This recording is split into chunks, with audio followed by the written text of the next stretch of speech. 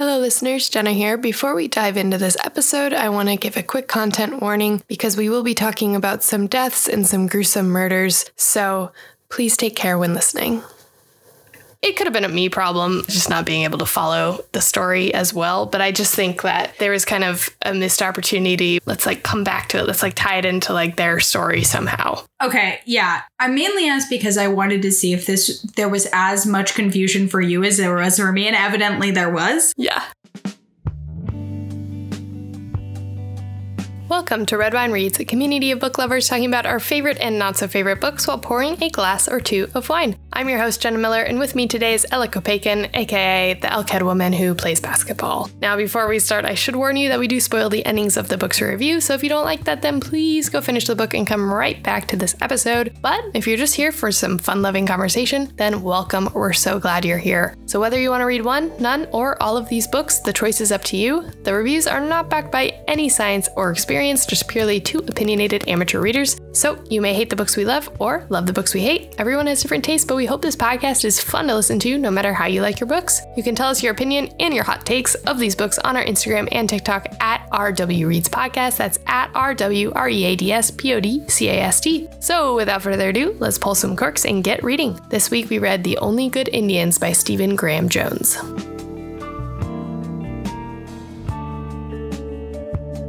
Hello, welcome again.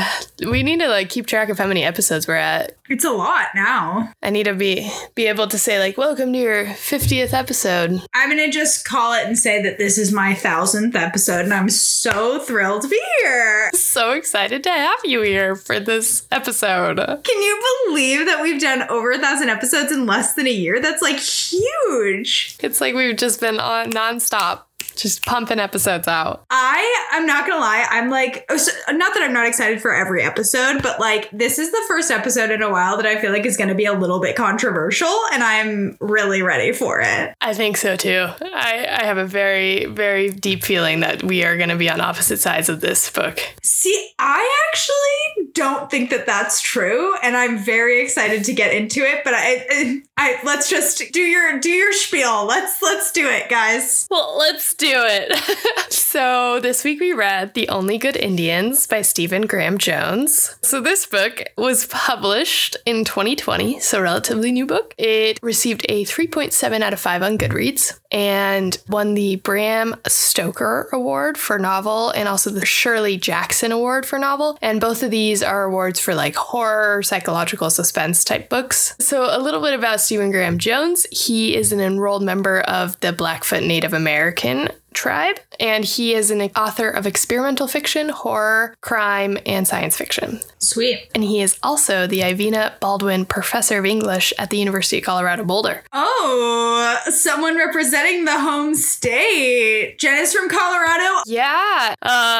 So let's read the summary. So from New York Times bestselling author Stephen Graham Jones comes a novel that is equal parts psychological horror and cutting social commentary on identity politics and the American Indian experience. Fans of Jordan Peele and Tommy Orange will love this story as it follows the lives of 4 American Indian men and their families, all haunted by a disturbing, deadly event that took place in their youth. Years later, they find themselves tracked by an entity bent on revenge, totally helpless as the culture and traditions they left behind catch up with them in a violent, vengeful way. Or in, again, spoilers. If you don't like spoilers, hop out now. I'll give you a second. It'll also turn up in the form of a woman with an elk head. Elkhead woman. That's my new Tinder bio. Okay, let's dive in. Characters, give them to me. I did not write down the characters. That is cool. We got Ricky. Who dies in the first couple pages. Yes, we got Ricky. I'm so sorry that you had to go down, my guy. We have Lewis, who is, I would say, in the bulk of this book. Mm-hmm. He left the reservation after the incident, and he ended up with PETA, who is a white woman, which is not exactly looked at on well by a lot of his fellow Blackfeet. He's chill dude until he's very much not. Then there's Shaney, who is a member of the Crow tribe, and she also works at the post office with Lewis. And yeah, we'll get into Shaney. There's a lot to be said about Shaney, but I really, really feel bad for Shaney in a lot of ways. I feel bad for Peeta too, that they both did not do well, but Peeta's actually really chill. She's like a pole vaulter. She's like a super athlete. Yeah, she like saved Lewis by chucking him into the wall. Then there is, so it's Cass, short for Cassidy. Yep, and Greg. Is his name? No, his name is not Greg. What is his name? Oh my God. Gabe. Whoa. So then there's Cassidy and Gabe, who both stayed on the reservation. And then there's Denora, Gabe's daughter. Yes, who is Gabe's daughter. And then, of course, there is, I cannot say her name, what the Blackfoot word for it is, but then there's the elk-headed woman, who's my favorite character. Let's give it up. Let's give it up for the elk-head woman. Yeah, no, I mean, what is there to be said about the elk-head woman? She's a demon and she is out for blood, and she does not care about who you are or how you are related to the incident. She wants you gone, baby. Yes, she has one bloodshot eye, where she was shot in the eye. Oh, should I say what I'm drinking? Yes, Ella, what are we drinking tonight? I am drinking a tequila soda, unoriginal, because every time I'm drinking alcohol on this show, that's what I'm drinking. So I'm sorry about that, but there we go. Yep, and for the first time ever, I am drinking water. Only because, thank you, that was the reaction I was hoping for. We went hard this weekend at the March Madness tournament, Sweet 16 with the family. So I'm rehydrating with water. That's so fair. I will take the bullet for both of us and down a bunch of alcohol for you. Down all the alcohols. Yeah. Yes. Yeah. No. We'll kind of like touch on the characters as we dive in a little deeper into this. So I'm going to start off with the things that I liked about this book.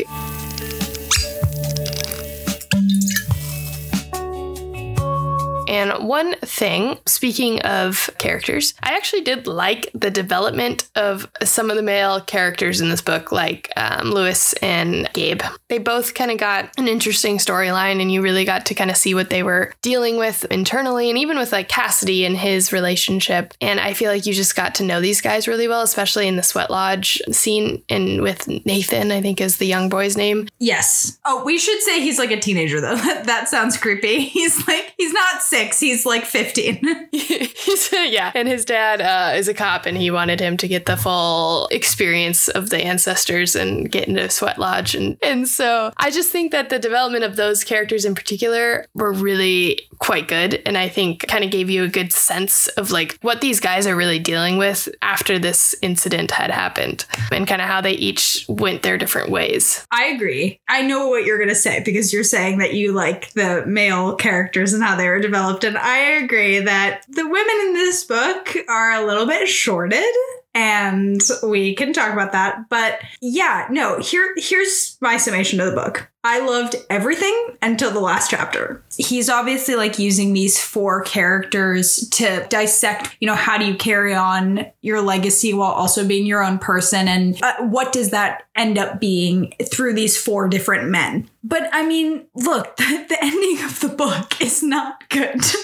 And it's really annoying because he does such a good job of getting you invested in these guys. Like the psychosis of Lewis, the building psychosis of Lewis, and having this really normal guy who's in love with this woman go from being just like a post office worker who loves his dog and loves his wife to being a killer is really fascinating. And I thought that the opening of the book was really fascinating, having it just be this like brutal murder of Ricky right off the bat to set a tone was really jarring in a great way. And I really liked the doofusness of Cassidy and Gabe, and, Gabe trying to get his shit together even though he's an alcoholic, and like he just really loves his daughter. And there was a lot of elements that I did really like the characters, and I genuinely liked that there was this push and pull between this evil entity in them. And then it ended in such a bizarre way of this like basketball game that it felt like all this beautiful character development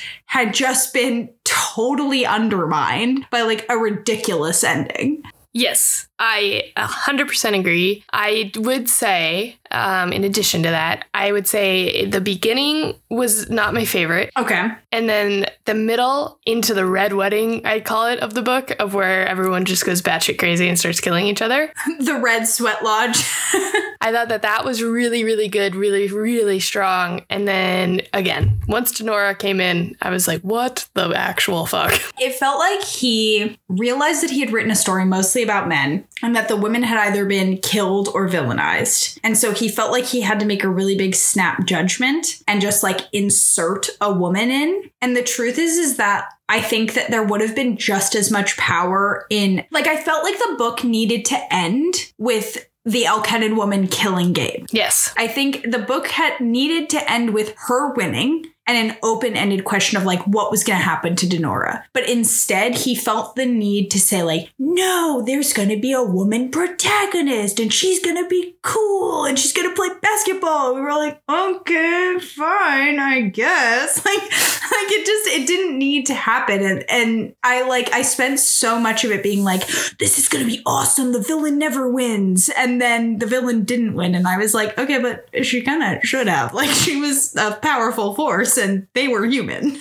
And even just like the ending with, I like honestly didn't get it in the field. And I get it. That's where they like killed the elk. But then I was like, wait, was she the mom or was she the calf? Literally. And then I was like, now I'm confused. Because at first I thought she was the mom. And then she's like, I'm going to kill your calf like you killed mine. But then I was like, wait, no, it's the calf. And then I was like, I don't know anymore.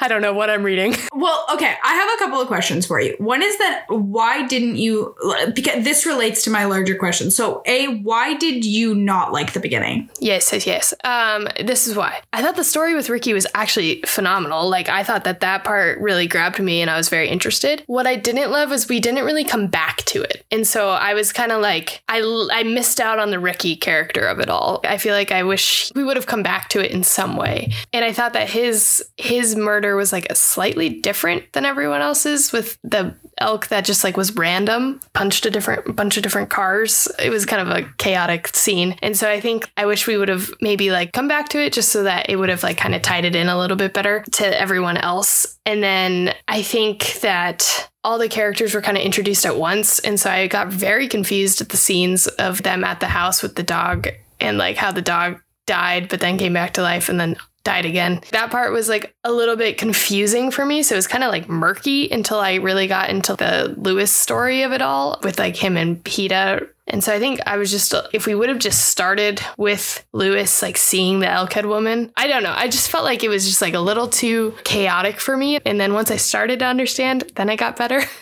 Yeah. It could have been a me problem, just not being able to follow the story as well. But I just think that there was kind of a missed opportunity with like Ricky's murder because it was so brutal of let's like come back to it. Let's like tie it into like their story somehow. Okay, yeah. I mainly asked because I wanted to see if there was as much confusion for you as there was for me, and evidently there was. Yeah. His best moments of the book were the most human. You know, the stuff unrelated to the elk-headed woman, the like sheer terror of Ricky or the slow insanity of Lewis or even the casual repartee between Cass and Gabe felt the most compelling to me.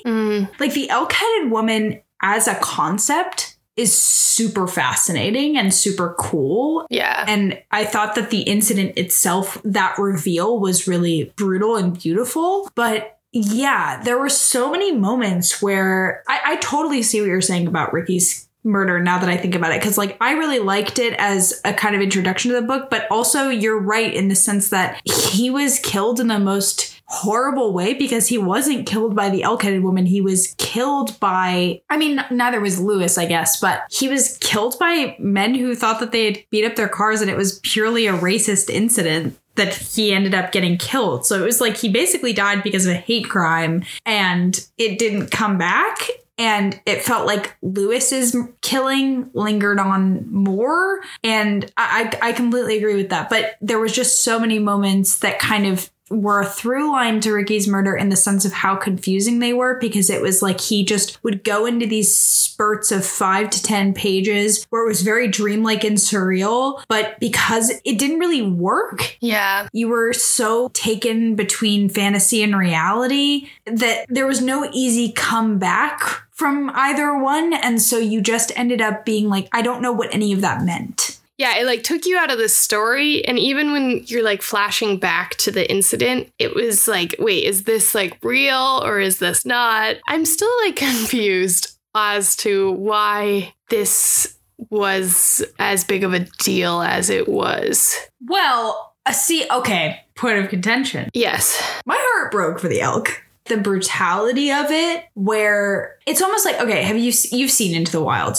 or you've read Into the Wild? Yes. Because there's a scene in Into the Wild where he kills a moose and he's unable to properly like preserve it. And so it ends up being this total waste. And that's sort of, I got the same guttural feeling that I did in that scene in Into the Wild, where they intend to kill all these elk in order to save the meat and save all the parts of the elk to do something with it. But because they haven't planned it out, and because it's snowing and because it's winter, there's no way to save all these elk. And so they've essentially just murdered a band of elk because they're teenage boys and they just wanted to like prove that they were macho. And the result is that they killed a bunch of animals and have nothing to show for it. And I could feel Lewis's regret really deeply. And I felt the elk-headed woman's sense of revenge. I understood her motive. Even if I wasn't clear on whether she was the mother of the baby, I was clear on why she was doing this. But that's why it felt then so ridiculous to have it end the way that it did, because she arguably had motive. Like, I wouldn't have felt bad if they had all died and she had ended up winning. Yeah. But then to have the need to have her lose badly and then killed brutally again,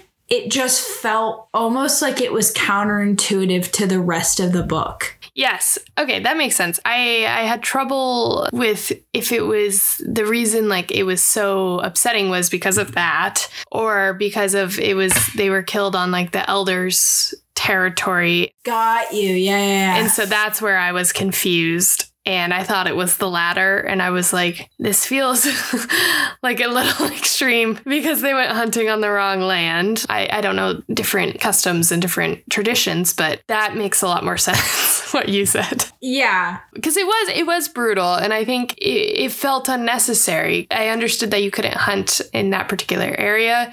And so they had to like leave the meat behind. What's generally understood with a lot of indigenous cultures is you don't waste, and you also don't disrespect the earth, which is also something that more people could invest in as a belief system. But that was really, to me, Stephen Graham Jones's motive in this is these were kids. They didn't fully understand the weight of what they were doing, and they killed a lot of animals. They wasted a lot of resources that people could have used, including the elders whose land they were violating by going and hunting on their land. That could have been a number of different things, and to have it end up as nothing, and also on top of it end up with so much death. I do think that was very well told, because I think you felt the different responses to it, right? You felt Lewis's regret, you felt Gabe and Cass's denial, and you felt Ricky's need to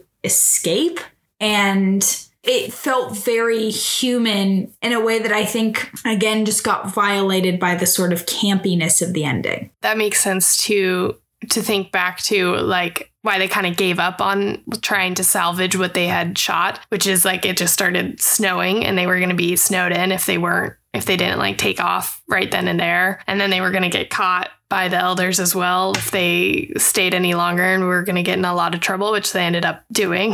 Anyway, yeah. And they ended up couldn't go back. So it makes sense like why all those pieces kind of like fell into place. We got to get out of here. We made a mistake. We shot all these animals and we're not even able to fulfill what you're supposed to do when you're hunting. And that is to respect the animal And so, yes, that all makes sense.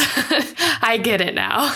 Yes. Honestly, I was on the side of the Elkhead woman to begin with. Oh, 100%. Well, that's the thing is like he also made a super compelling villain. Like when you realize what's happening, when you realize that because when Ricky dies and he's like, no, it was the ghost elk and that's who bashed in all your cars. And the guys are like, no, and murder him instead. Like, what is going on? And then as it unfurls with Lewis, what a brilliant twist to have it be like, you deserve some repercussions. Like that was super, super cool. And then having her age and having her like be this weird spirit. I was so into it. And that's why also like it felt really weird to me because he made this antagonist who was super worthy of like respect and power in her own right. She was fearsome, more fearsome than, and I don't think that she deserved to die. And I certainly don't think that she deserved to die and be defeated in the way that she ended up being dead and defeated, which maybe is a good lead into the woman of it all.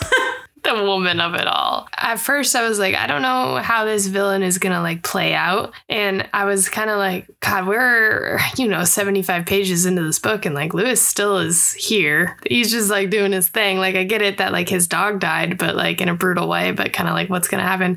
And then when he freaking goes off his rocker and is like, Shani is the Elkhead woman.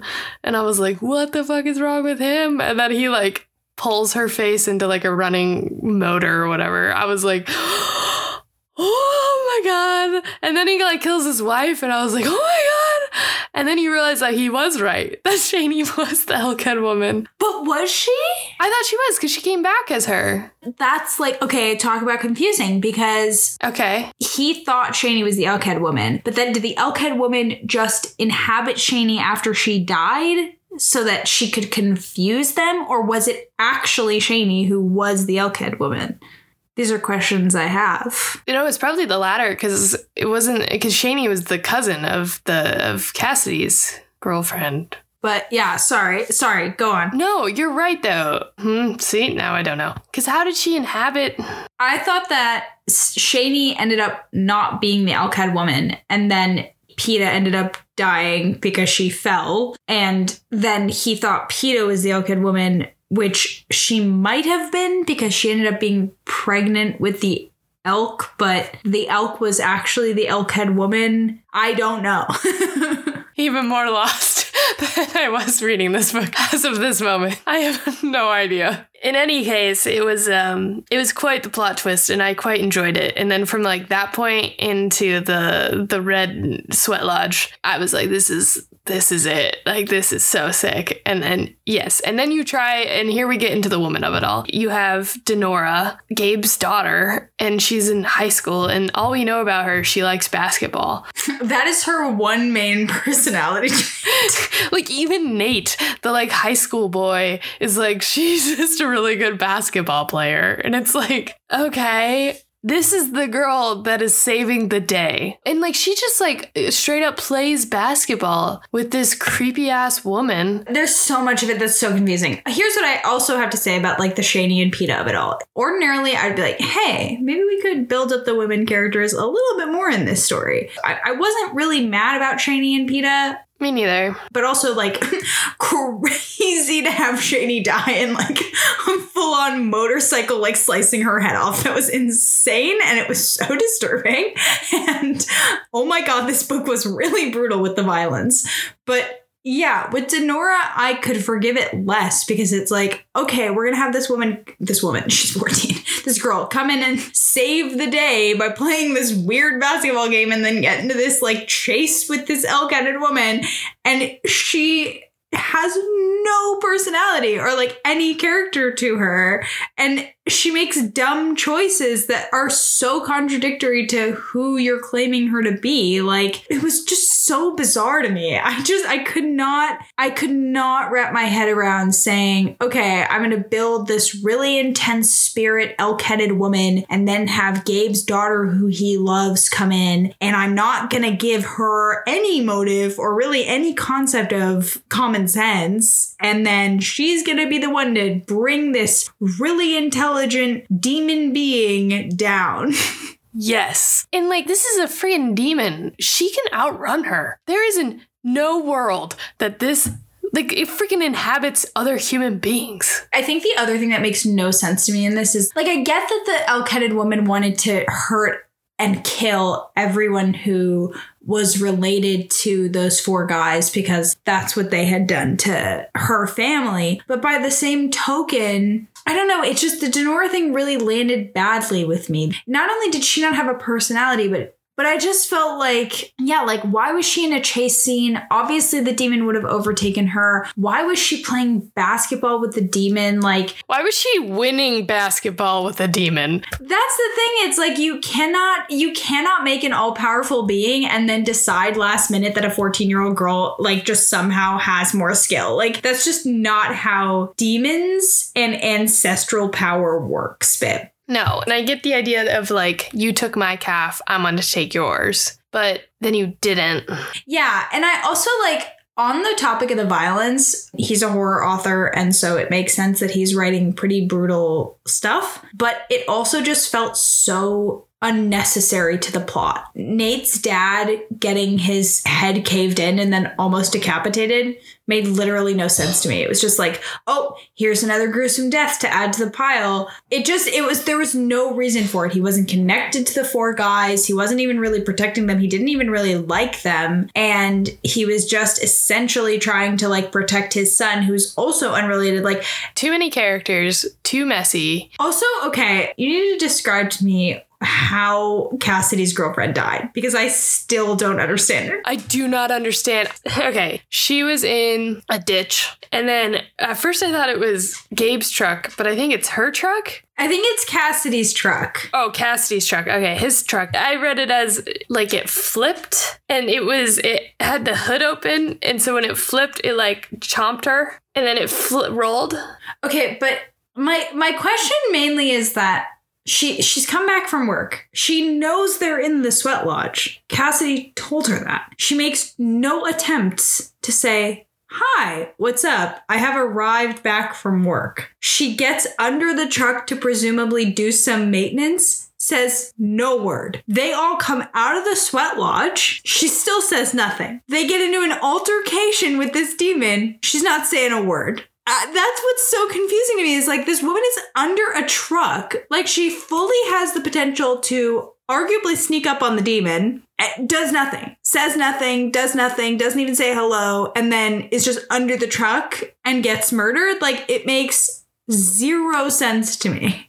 I thought she was dead when she got there. I just straight up thought, like, she just was dead. Because, like, yeah, why wouldn't you say anything? Why wouldn't you be like, hey guys, what's up? Why are we fighting? At some point, even before she died, she had to come home. She had to make noise. There is no way in which this girl just, like, immediately drops dead and is under the truck. And would she see the dead dogs? Because what's the timeline there? Like, did Gabe come out of the sweat lodge, see the dead dog, go back into the sweat lodge, and then, because he cracked the beer bottle, because that's how Cassidy's like, no, you killed my dog, and he was like, I did not kill your dog. Was she had to have heard them arguing about the dead dogs. I simply have no concept of how that girl ended up under a truck, and how, I get that the truck decapitated her, but I don't understand how she ended up under that truck or why she was there in the first place. There were certain parts of it where I was like, this is simply unnecessary. Like, Cassidy's girlfriend didn't need to exist. Yeah. It is ridiculous to try to insert characters who don't need to be there. Denora, quite frankly, didn't really need to be there, other than, like, the demon just saying that, I know that you have a kid and I'm going to kill her too. That's all we needed to know about Denora, theoretically. I didn't need the basketball plot. I could have done without all of the basketball. No, you're 100% right in all respects. I have nothing to add. Yeah, I felt like I was missing something throughout the entire book. Like, it never just clicked. Like, it never was like, oh, and then, like, the whole story kind of, like, falls into place. You had, like, little moments of, like, oh, and then it was like, wait, what?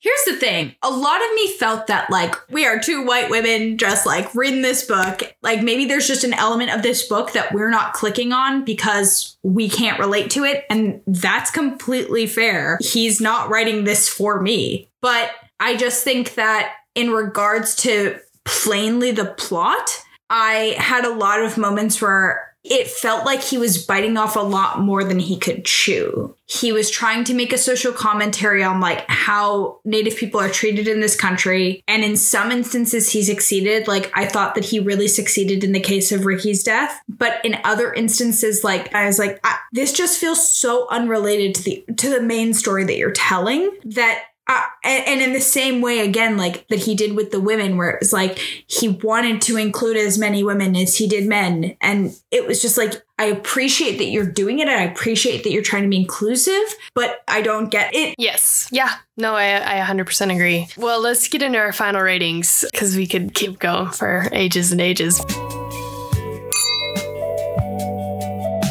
So I gave this book a 3 out of 5. I just said, what a wild ride. It was one of the first horror novels I read, so I had a lot of fun diving into a different genre. I said the introduction of the characters was either too early or too late. Like Ricky was a little too early, Denora was too late. Agreed. And so it kind of had me wishing that there was more context for like the flashbacks and then for everything else that was kind of happening. It was all a little just disorienting, especially at the beginning of like who is who, when was when, and what is happening. And then at the end. But I said overall I was like quite engaged and wanted to see what happened next throughout the entire book. It just like felt as though like it wasn't the scary story that I had like hoped that it would be and kind of hoped had built up in my head. I feel like it would have been a lot more impactful, like you said, if it just ended after the sweat lodge scene. I think it would have just packed a bigger punch. So 3 out of 5. Okay. I think I'm going to give it a 3.5 because I genuinely really did love most of the book. Like it really was just the last chapter that I had an issue with. I think that he really made the reveal of the main incident super compelling. I think that Ricky's death and Lewis's insanity really resonated with me. The incident really resonated with me. I think that he was able to pack some really powerful punches about the state of how we treat nature and how Indigenous people are treated in America. But I just think that a lot of what he built up character-wise and theme-wise was just undercut by a really silly ending. And I think that had he ended it with the antagonist living and all of the protagonists dying, I would have cared more. I like an ambiguous ending, and I didn't need all of my answers met, or all of my questions answered, excuse me. And I just got really disappointed by him thinking that he had to by Stephen Graham Jones thinking that he had to wrap up everything with a bow. But yeah, listen, what can I say? He does write horror well. The motorcycle tearing Shaney's head off will live with me into infamy, so. There you go. Well, there you have it. So let's get into our pairings.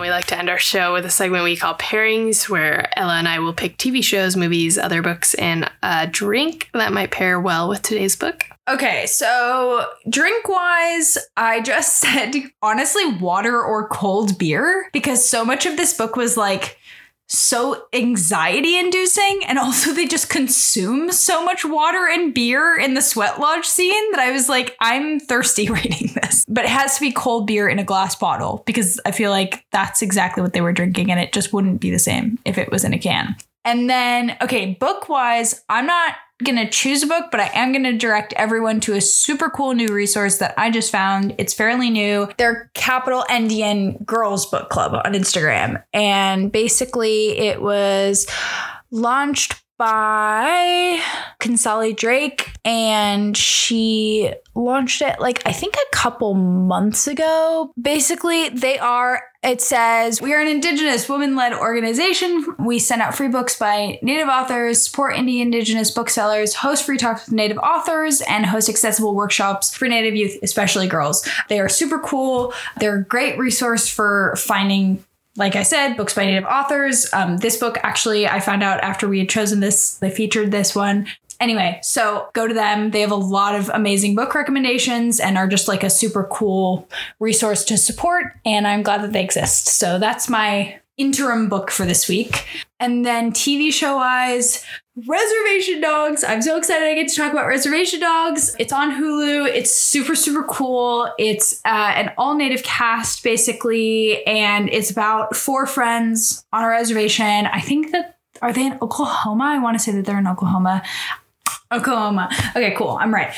And it's just a really beautiful show. It's basically just about like the idiocy of being a teenager, but also what being native in this country means ancestrally and like your connections to your roots and how do you navigate your own identity while also respecting where you come from and also dealing with like the bullshit that is America. And yeah, honestly, it's not a shock to anybody when I say this, but film and TV wise and pretty much generally, America is pretty crap at depicting Native peoples. There just is not a lot of content that isn't super racist. So Reservation Dogs is just an awesome show. Go check it out. And then movie-wise, Prey. It's basically about a young Comanche woman named Naru. I will confess, I watched the beginning and there was a certain point where I had to turn it off because I am a bit of a scaredy cat when it comes to movies, so I can't attest to the whole thing. But the main character is very kind of reminiscent of Denora because she basically ends up having to battle this like evil alien force that is coming for humans and also trying to navigate colonizers who are also taking resources from her tribe. So yeah, like Reservation Dogs, it's featuring a mostly Native and Indigenous cast. And yeah,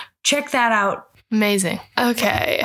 So my drink is, like you said, long neck beer, Budweiser. I said long neck bottle. My TV show referenced it a couple times. So the Red Wedding episode from Game of Thrones, which is The Reigns of Castamere, if you're actually looking for the episode, because I said comparing it to the scene at Cassidy's house, everybody dead in a matter of a few pages.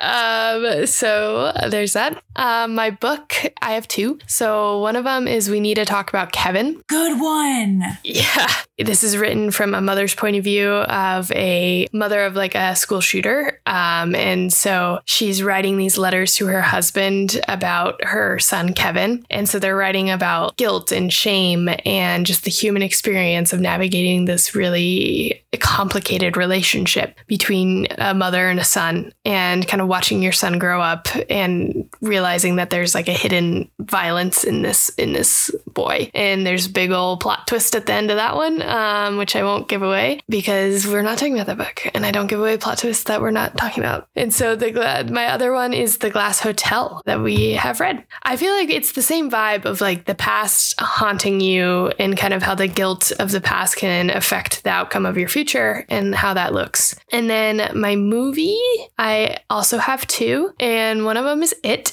the 2019. It's, an evil entity that takes the form of different things and what you're most scared of and what you're most haunted by. And so like The Elkhead Woman. And then my other movie was a movie that I watched when it was like one of the first horror movies I had ever watched. And I just like found it on FX one night or whatever. And it was The Uninvited. Oh, I don't know it. Oh, it's good. It's probably not as good if I watched it now, but it's a huge plot twist at the end, but it's about like 2 sisters and they're trying to kind of take over their evil stepmom who's trying to kill them. But in the end, and this movie was released in like the early aughts, so if you haven't seen it, that's on you. But the plot twist is at the very end, the 2 sisters, she realizes that the one sister had actually killed the other sister in the fire. Like her sister had died and she thought that her sister had made it through. And it was the stepmom was not the evil one. It's actually the sister. And she ended up killing the stepmom at the very end. So it's like the mind playing tricks on you and nothing's quite what it seems. And she ends up going to like the psych ward. It's pretty intense. Whoa. Mm-hmm. That's really, really cool. So those are my pairings. Excellent pairings. We did it. We did it. Well, that's our show. Thanks for listening. And until next time, cheers. Cheers.